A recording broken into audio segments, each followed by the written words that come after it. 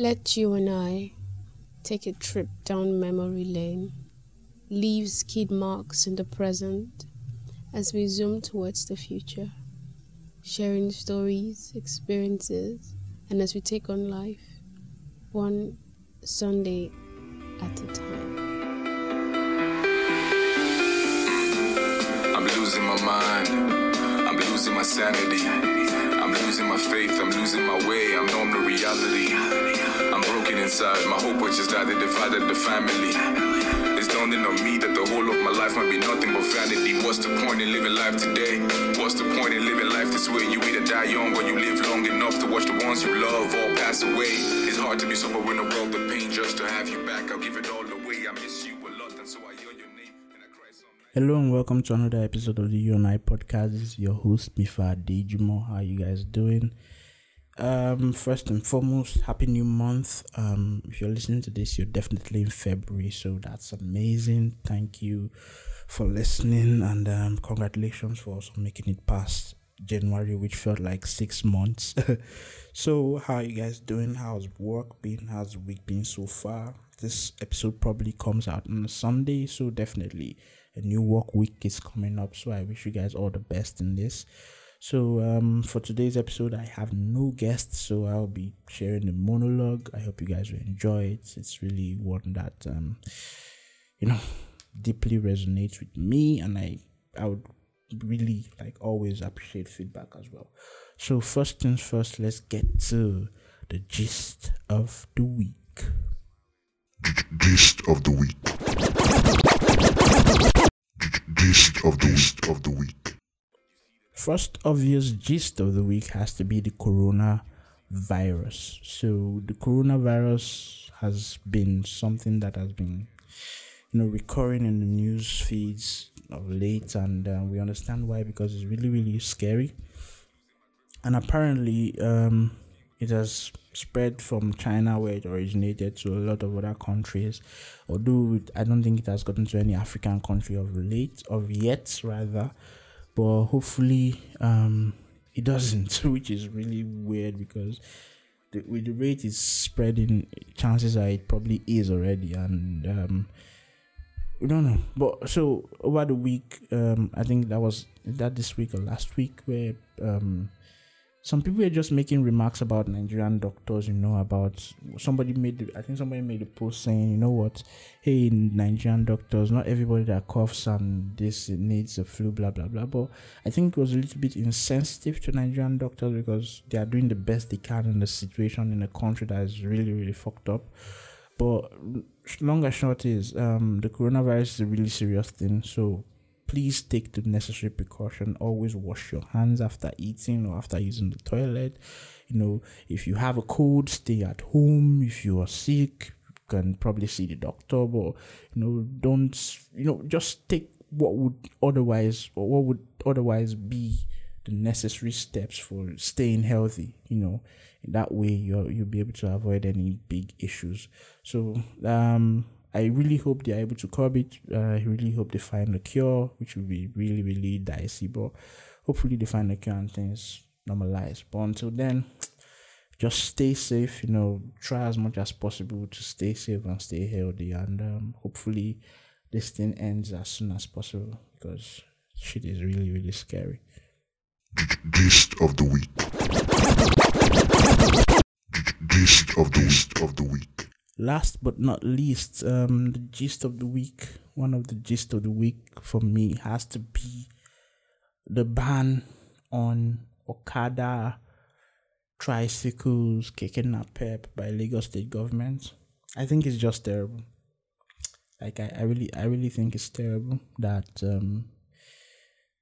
the government can be so insensitive, but it is terrible but not surprising. It's terrible that they can be insensitive. It's not surprising that they are insensitive. It's really, really terrible, because this is like a source of livelihood for a lot of people, and now you're just snatching it away from them because they don't fit your so-called idea of what a mega city Lagos should be, but forgetting that these people are the workforce. These people are the people who make life a bit bearable for people in Lagos, especially Lagos, which is terrible traffic. So you're basically banning these people from working without providing any alternative, no single alternative. You're not providing better roads, you're not providing better routes that will make maybe commuting to back and forth easier. No, you're not providing jobs for them, because obviously you're taking their source of livelihood without giving them something. And then my biggest fear is the fact that this could probably lead to rising crimes, and chances are it will. And it's sad that these people are not, these so-called local governments or the so-called government people are not really, really looking into things before they make all this decree. They are just, going there and just saying, it's almost like they just wake up on them like, what can we do to fuck things up now? They'll be like, yeah, ban all Okadas. That's what they're doing. And it's really sad, because even the Go Okada, a lot of investment money went into that, and you just ban it. That's somebody's source of livelihood, and it's just sad. So to the Lagos state government, you guys need to do better. This also relates to the eviction in a place on the island. I've forgotten, the name skips my mind. Just evicting people from their homes, and these people, you're not giving them an alternative. That's my biggest issue. If you're going to evict people from their home, if you're going to take jobs from people, at least give them an alternative job. That, okay, you know what, we don't want Okada in Lagos State, but in the meantime, while you're not driving Okada, you know what, do this. We've provided this for you, so this supplements for the Okada. But you guys are not doing that. So how do you want these ones to survive? These people have families to feed. I just think Nigeria as a whole, we are ruled, we are governed by so many insensitive folks, and it's sad and it's appalling, like really appalling. And I wish we could do better. I really wish we could. Gist of the week. Gist of the week. So those are the gist of the week for this week. So, and let's not waste further time. Without further ado, I always say that a listener, shout out to Bros Candy, said that you usually say that a lot. Without further ado, so I would oblige him again and say, without further ado, let's get into the monologue. When I'm reaching for help, I'm saving for my tears.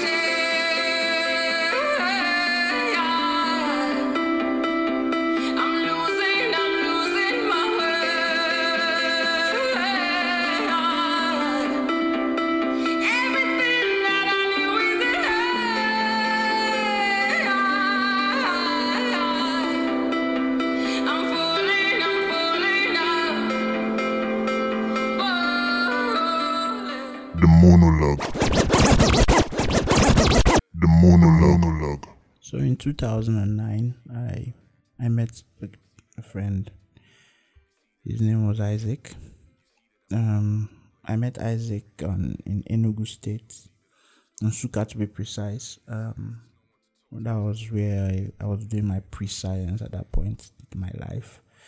I had just been asked to leave the University of Ilorin after earning very, very poor grades in my first year. And University of Ilorin normally does that, where in your first year, if you perform poorly, they would advise you to withdraw instead of going further with the GP and stuff. So Ilorin advised me to withdraw after a very, very terrible first year, terrible results.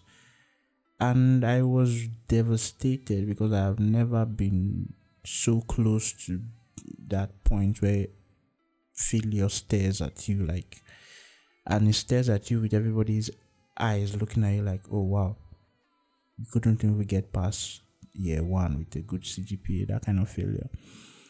So it was a devastating period in my life. I was really, really down. I was downtrodden. I planned on even branching out, running away in a way. So the plan initially was, since I could easily lie to my folks and don't let them know what's going on, I should just probably stay back in Ilorin, write another jam, and then get back into the school again, and hopefully everything will iron out itself. But I chose what I felt was the most sensible route. I chose to face my failure, and I ran home to my parents' arms, because I understood that they they were there for me, and thankfully they were, and they understood. They actually encouraged me to, look past the failure. So I did look past the failure. A couple of months later, after I was back from Unilorin, a friend of mine, Banky, brought an idea, or not brought an idea. He actually introduced me and another friend, John, to the pre-science program for Enugu State University of Science and Technology, ESUT, which was being held in Nsukka. So he advised, instead of, waiting for another jam and whatnot, you could use this period, do the pre-science program, and if you get through it, it will be like an automatic entry into the Enugu State University of Science and Technology. And we were like, okay, let's see how it goes. And good for us, good for me, I'll speak for myself. I had supporting parents who education was really important to them, so they were not really thinking of, you already fucked up. How are we sure you will not fuck up again? Yeah, so it was very straightforward. I brought the idea. I was like, oh, Popsy, Momsy, this is what this guy said. This is an opportunity, and they were like, oh, fine. The money was not there, but I know my parents, they rallied around one way or the other, paid for it, and I brought the news to them like, say, a week ago. By the next week, I was already on a bus to Nsukka. So it was that speedy. So I did go to Nsukka with my friend John. He also was asked to withdraw from Unilorin as well, but we didn't really know each other in Unilorin, just in passing. So we both got to Nsukka, and then we met Isaac. Isaac was an Ibira boy, and Isaac was really, really very fatherly. He was the eldest amongst us three. He was the eldest, followed by John, then myself. I was the youngest, obviously, because I'm the youngest.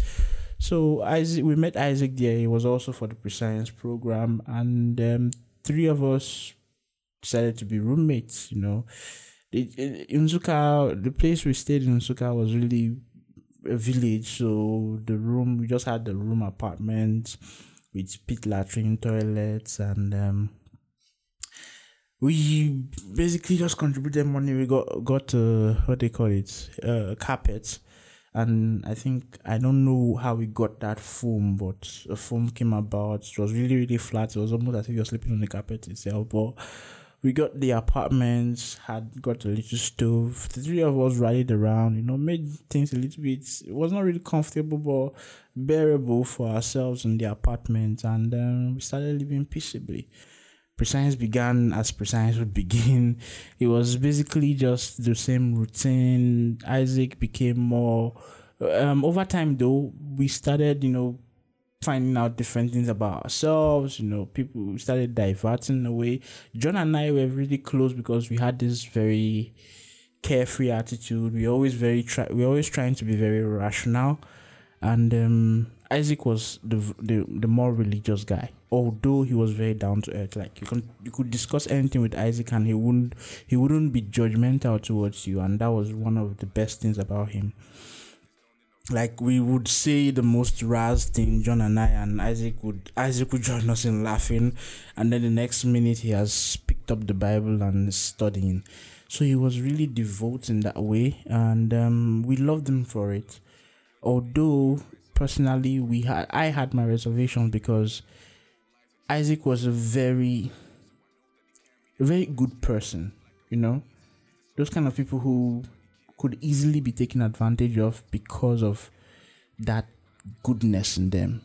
They are always ready to, cut and break an arm and a leg just to help the next person.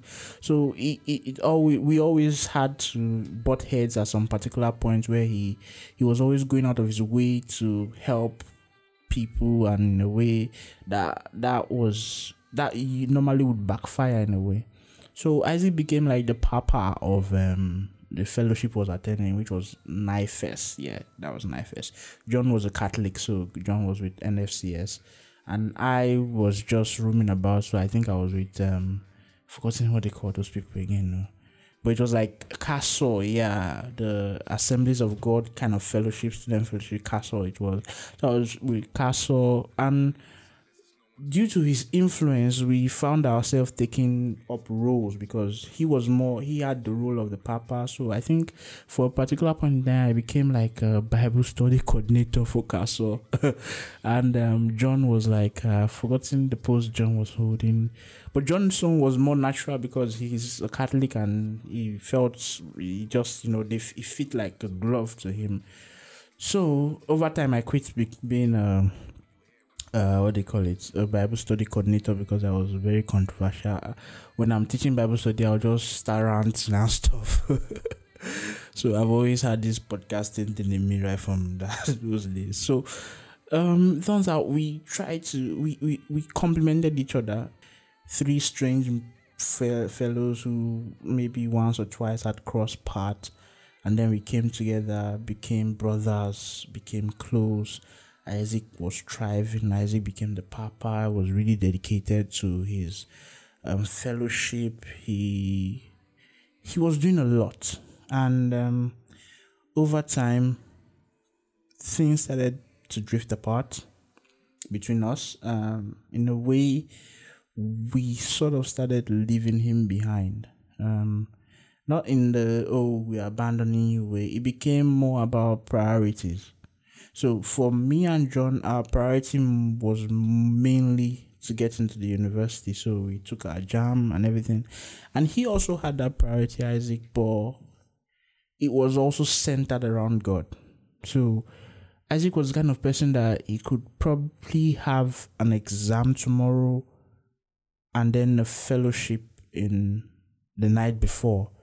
And he'd still go for the fellowship, then come back and try to read for the exam, but he would be so exhausted he would doze off on whatever I was doing. And he was really, really intelligent. Isaac is like one of the best people for biology. Like, that guy knows shit about biology. Like, so we started drifting apart in that way because I wouldn't sacrifice going to church because I would always focus on my exam than think of church or anything. So in the way we started drifting apart, and then after a year of the pre-science, I wrote JAM, John wrote JAM, Isaac also wrote JAM. Results came out, and then I and John applied to UNN, which the school was very close by, and I think he also did. So it turned out both John and I got admission into the University of Nsukka, of Nigeria, Nsukka. And Isaac didn't. I think he didn't scale through. And so the next year we had to leave because we got into the university, we got admission, and Isaac had to remain back. And it was at that point, I think, things just went south, There was no animosity. We didn't hate each other, but we grew apart. Yeah, I think that would be the word. We just grew apart as brothers. As once in a while, I would say hi. I remember a particular period when my younger sister wanted to write post UME at UNN, and I was in the hostel. He was one I contacted who put her up in a place where she was comfortable. She had no issues while she took the exams.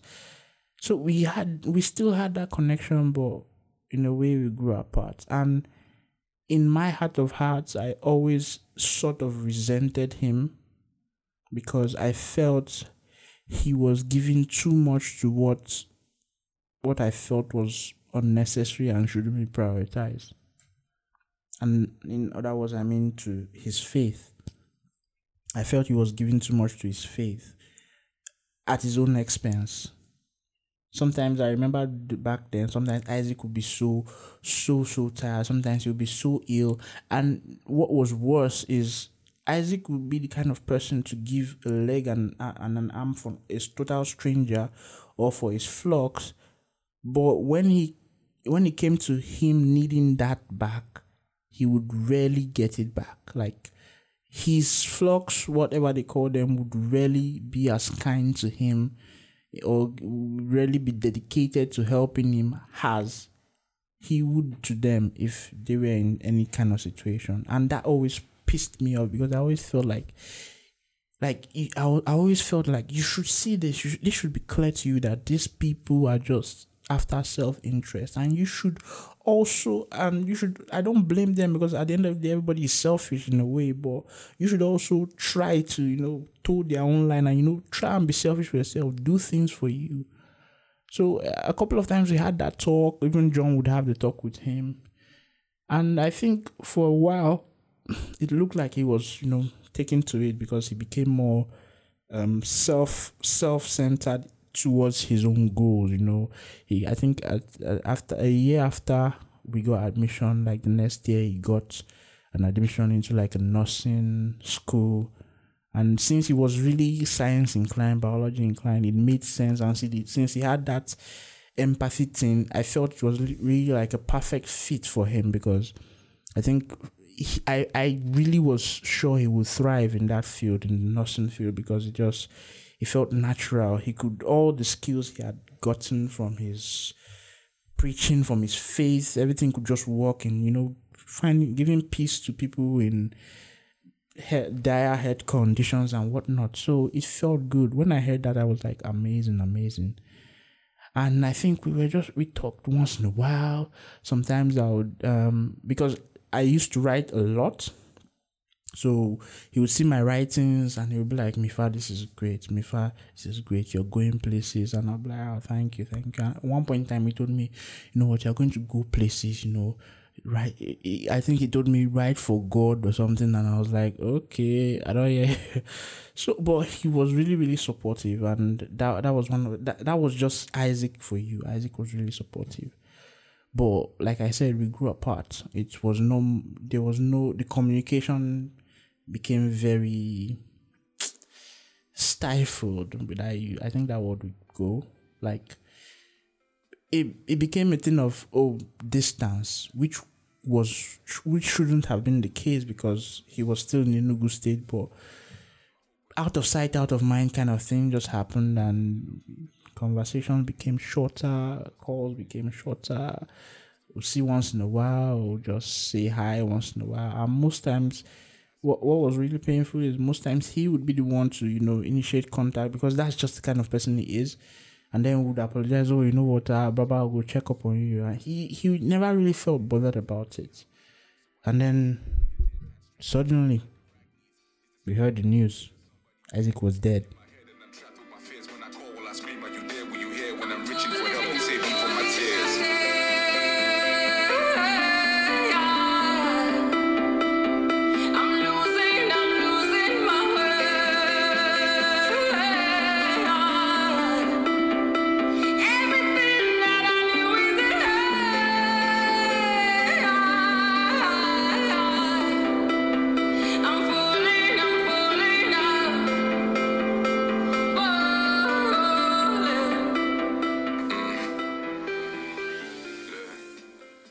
Isaac died, I think, in 2011. Apparently, he fell ill. When I heard the news, when I heard the news that Isaac was dead, and I heard, to show how much we grew apart, I heard the news from my sister, who I introduced to him when he tried to help her secure somewhere to stay when she came for JAMB. And I think at that point I felt like, man, it's so easy to be a shitty person and not know that you're being shitty, because you're so focused on, me. Just you're not really there for people you're supposed to be there for. And in that moment that I heard that he had died, I was like, oh wow. This has happened. And silly me, I was still very resentful towards his faith because I was like, you know what?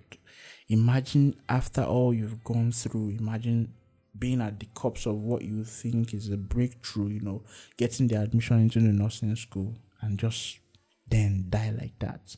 Like, what kind of God do you believe in that will let you go through so much and then take it away in that moment because of what? To prove worth.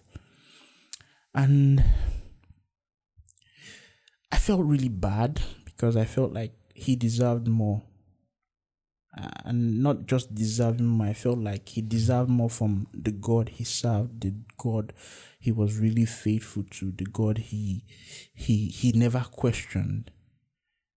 And the resentment I felt back then spilled into so many of my beliefs as quote unquote Christian back then, because I felt like if God could like not really care about this one person who I've seen do things like, give his all and all to what he thinks he believes in, then like I shouldn't really put so much effort, like shit.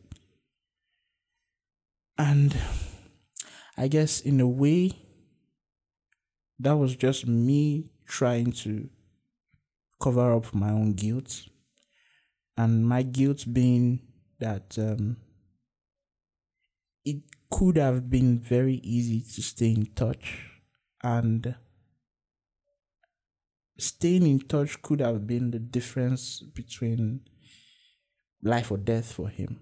Who knew? Like, nobody knows. But I think I would have felt better if I were in touch with him more, and then I heard he died, and I'd be like, oh shit.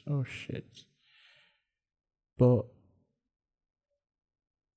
me being very pissed off at him, at his religion, at who the God he served, because he had to let that happen, was in a way also me trying to mask my guilt. Because so often, a lot of the people who are selfless in our lives, who give their all, are those ones who we tend not to really appreciate until that very moment, close to that moment, we realize, oh, this person could easily just go. The fact that it had to be death that made me realize how much of a bad person I had been to him, unintentionally. Not because I wanted to be a bad person, just because I had those biases that felt like this guy was wasting his time towards a faith instead of pushing towards something that I felt was tangible. But that was just my bias, because I should have known as a better person that despite my unbelief of whatever it is, if he was dedicated to that faith, then it meant something to him. And as a good friend that I should have been able to accept that, as flawed as it might seem, as crazy, as stupid as it might seem to me, like, oh, why is this guy always pursuing God like this? His mate is doing this, his mate is doing that. As stupid as that might have seemed to me, I still should have been open to saying, okay, I don't understand this shit. I don't understand why you can be so dedicated to this thing and people who don't even appreciate you. But you know what? I'm cool with it. Since you have this dedication, since this is your thing, then I should be okay with it. But I didn't. I wasn't. And it's sad that I had to take his death for me to, come to that realization that, no, a person's belief shouldn't be something that alienates you, as long as their character is good, as long as they are good people. And I've always stood by this since then. Like, even before then, I've always had this, but I think it's so easy to, theorize it in your mind and be like, you know what, a person's belief should not hinder me from caring for them. But when it comes to those around us, we find ourselves lacking in enacting those beliefs or those theories. So it's sad I had to be Isaac's demise that brought that to me. And I felt really bad. Like, really, really bad. But then life happened. And I think I felt bad for like a week. And after then, it was over. And that was even worse, because you realize the person could mean a lot to you, but at the end of the day, the one person you're actually more concerned about will always be you. Like, selfless people, like really selfless people, are very rare. And Isaac was one of them. Isaac, for me, was one of those selfless people. Those really selfless people that could easily make everything about the next person and very little about themselves. And it's sad that I didn't try as much as I could to hold on to that person. It's sad that I wanted him to so be like me in a way, driven, focused, you want to go to school, let's go to school. What is church thing will not help you. When I could have easily been more accepting of what he believed and trusting his own process. And to this day, I still hold that resentment towards God about Isaac's death. I still think it's unfair. I still think he shouldn't have died, to be honest. I still think he deserves more. He deserved to be here right now. He deserved to be in this moment. He deserves to probably be a huge pastor. And even if I'm going to mock him later and be like, you know what, all these fake pastors, but he deserved that. I feel he deserved that, and it's sad that that was taken away. But I guess the point of this story and this monologue is just to say, you should, if you don't, you should look around more often. And look around to those people who, at almost all times, they always seem to be around you. And you can tell their vibe. There are people who want to be around you who don't have good vibes, but there are those who are always around you, always supporting you, always pushing you to your dreams. And most times you kind of tend to ignore them. Those are the ones you should pay attention to, because we say life is short and life is this and life is that, but it's funny how we don't remember that until these ones are gone. Until those really special ones, just one day you just get a call and everything is over. So, I don't know if podcast reaches heaven or whatever, but I have never wanted to believe in heaven as I did when I heard that Isaac was dead. I was really, that was the first time I really was like, God, I really hope that in all this your grand plan, you actually created a heaven for somebody like him, because if you're going to take him from here, then the next place he should be going somewhere he can rest and have the peace of mind he deserved. And I still share the same sentiment now. I still believe that if there's a heaven, Isaac should be there. He deserved it.